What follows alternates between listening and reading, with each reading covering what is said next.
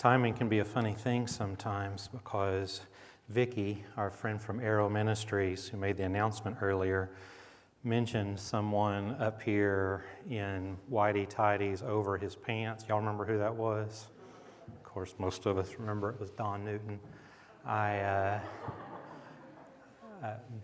heard a Don Newton joke on Friday or yesterday, and I had an urge to tell him. And so I told Cole that anytime I heard such a thing that I would call him and tell him. So I called him last night and told a Don Newton joke. If you want to hear it, meet me outside after worship. I won't tell it in here. This would be a good time to pray. Let's pray together. God, we thank you for each other. We thank you for your wisdom. We thank you for teaching us how to live every day, sometimes even through each other. We love you. We put our lives in your hands, and we open ourselves right now to hear your word, more wisdom, more direction from you, to live as reflections of you, of your dynamic creation, still going on all around us every minute of every day. And we thank you in the precious name of Jesus. Do not say, "Why were the old days better than these?" For it is not wise to ask such questions.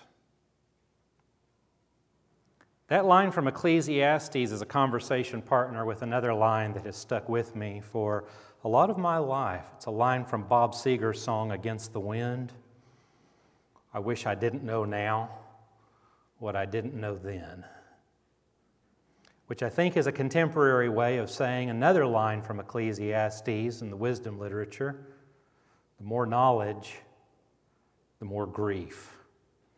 Or a particular anti-hero from television who said a little more bluntly, "Remember when is the lowest form of conversation."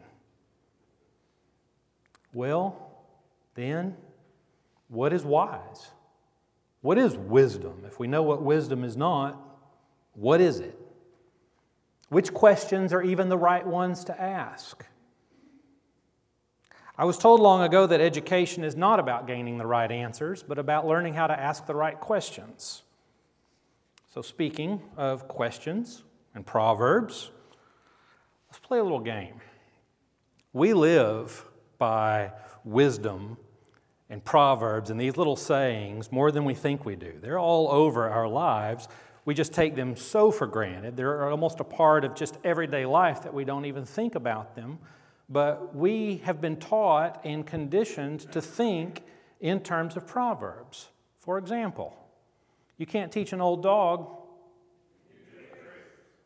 Good things come to those. Absence makes. A picture is worth 1,000 words. How do y'all know that? How do y'all know these things? I mean, was this a part of your first, second, third grade curriculum? Did y'all go through? What? Okay.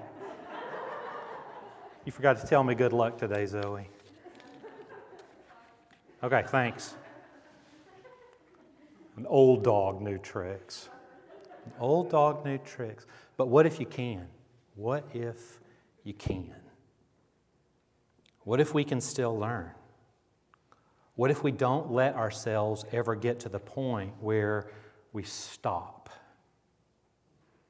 Those sound like the right questions. Do not say, "Why were the old days better than these?" For it's not wise to ask such questions, which brings us to the heart of Ecclesiastes. In the center of the book is a central teaching that I believe to be the core of this little book. It's a teaching that moves from wisdom to God, which is where we should be spending most of our time in this life, if not all of our time. So this is Ecclesiastes 7, 10 through 14, which again is just smack dab right in the middle of the book, and I think that's on purpose. Do not say, "Why were the former days better than these?" For it is not from wisdom that you ask this. Wisdom is as good as an inheritance, an advantage to those who see the sun. For the protection of wisdom is like the protection of money, and the advantage of wisdom is that wisdom gives life to the one who possesses it. Consider the work of God. Who can make straight what God has made crooked? In the day of prosperity, be joyful. In the day of adversity, consider. God has made the one as well as the other, so that mortals may not find out anything that will come after them.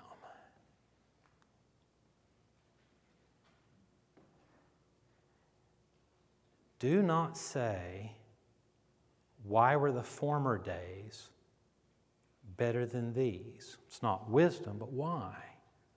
Why not say it? Why not say, "Oh, I liked it better back then"? Because truth of the matter is, if you live long enough, you are eventually going to look back at some period and say, "I kind of liked that. I liked that." There's nothing wrong with liking that.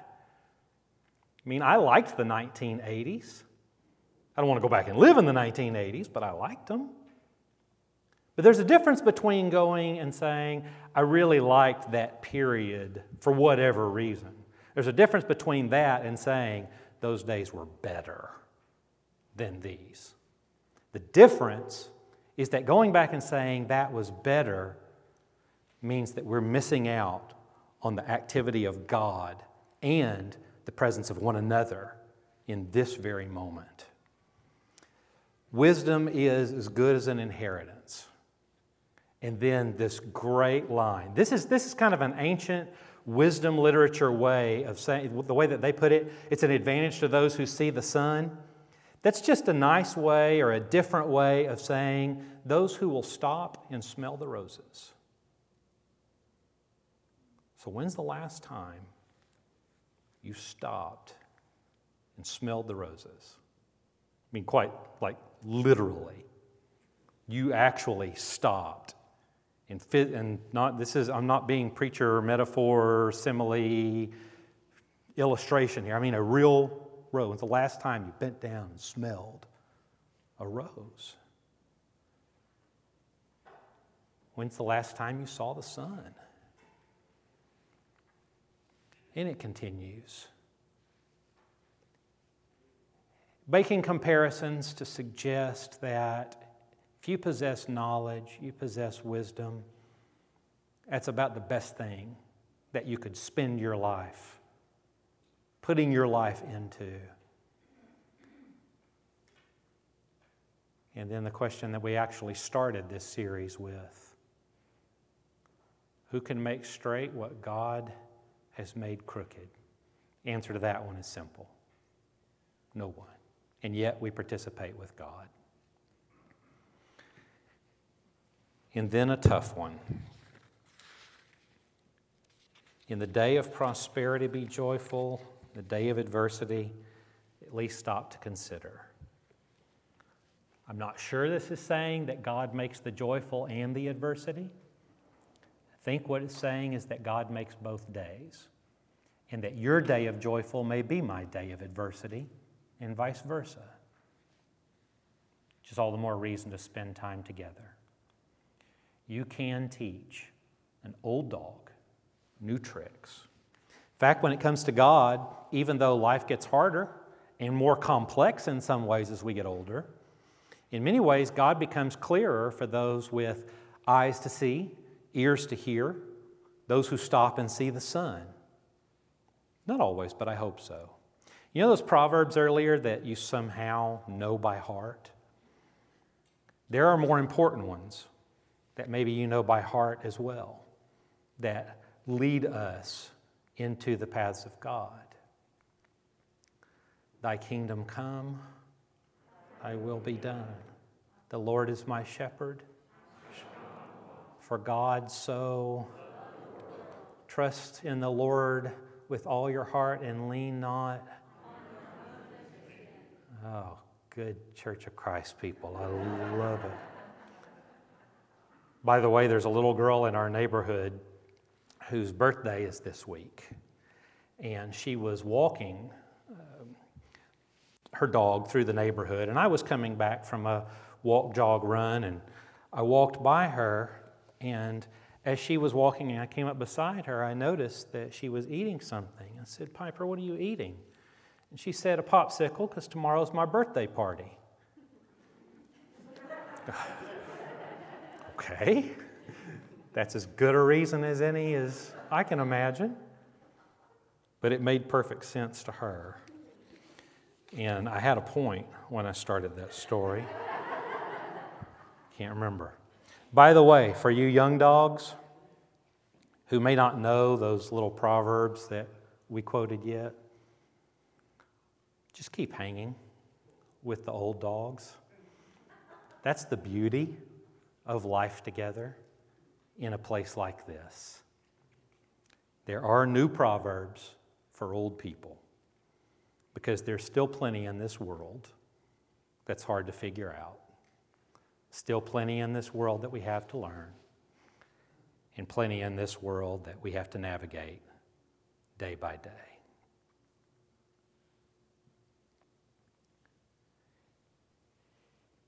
If you look at old maps from medieval times, from the Middle Ages, even farther back in some cases, some of the big world maps have dragons and serpents on them, right in the middle of vast swaths of ocean. Back then, a sea serpent or a dragon on a map signified danger or uncharted territory. I wish that real life had dragons in those kinds of places. It would make things a lot easier to distinguish between wisdom and folly. I used to read a lot of G.K. Chesterton. If you don't know G.K. Chesterton, he was a writer in the early 20th century who was way ahead of his time. I used to read a blog about Chesterton called Chesterton is the Besterton. And that's where I read something that he wrote a long time ago that has stuck with me ever since. He didn't necessarily make the world easier in this little quote that I'm going to read in a little while, but Chesterton at least put some things in perspective about all this life, about God, about wisdom and folly that we have to attend to day after day.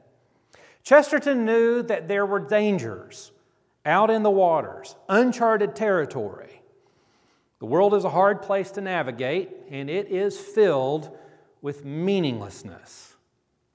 And it is filled with dragons.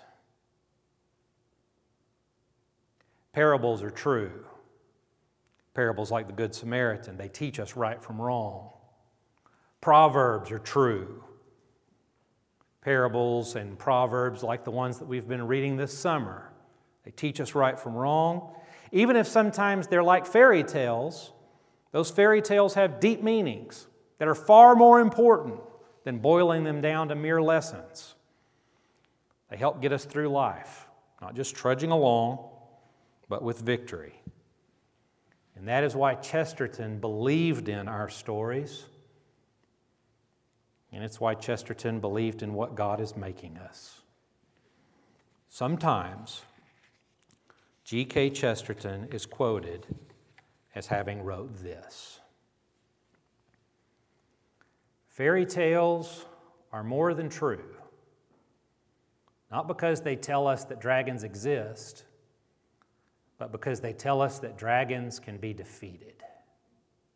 Now, I like that, but that's not what Chesterton wrote. It's a great paraphrase, but it's not quite what he said. He was not quite that succinct. Instead, he told the bigger story like this. Just listen. Fairy tales, then, are not responsible for producing in children fear or any of the shapes of fear. Fairy tales do not give the child the idea of evil or the ugly. That is in the child already because it's in the world already. Fairy tales do not give the child his first idea of bogey. What fairy tales give the child is his first clear idea of the possible defeat of bogey. The baby has known the dragon intimately ever since he had an imagination. What the fairy tale provides for him is a St. George to kill the dragon.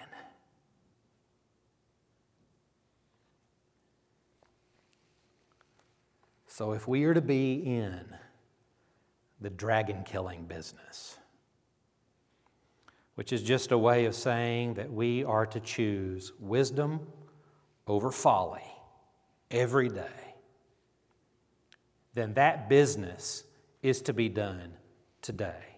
Not yesterday, but today. Because today, at this moment, we are doing something wonderful. You know what we're doing that's so wonderful right now, at this moment? We are telling the truth.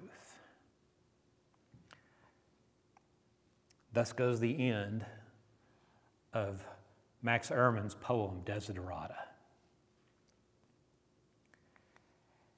And whatever your labors and aspirations,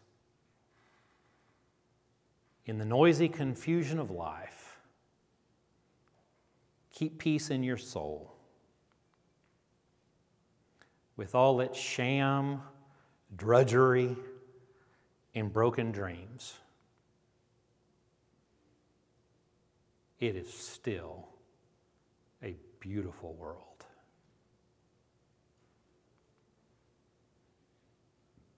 Amen.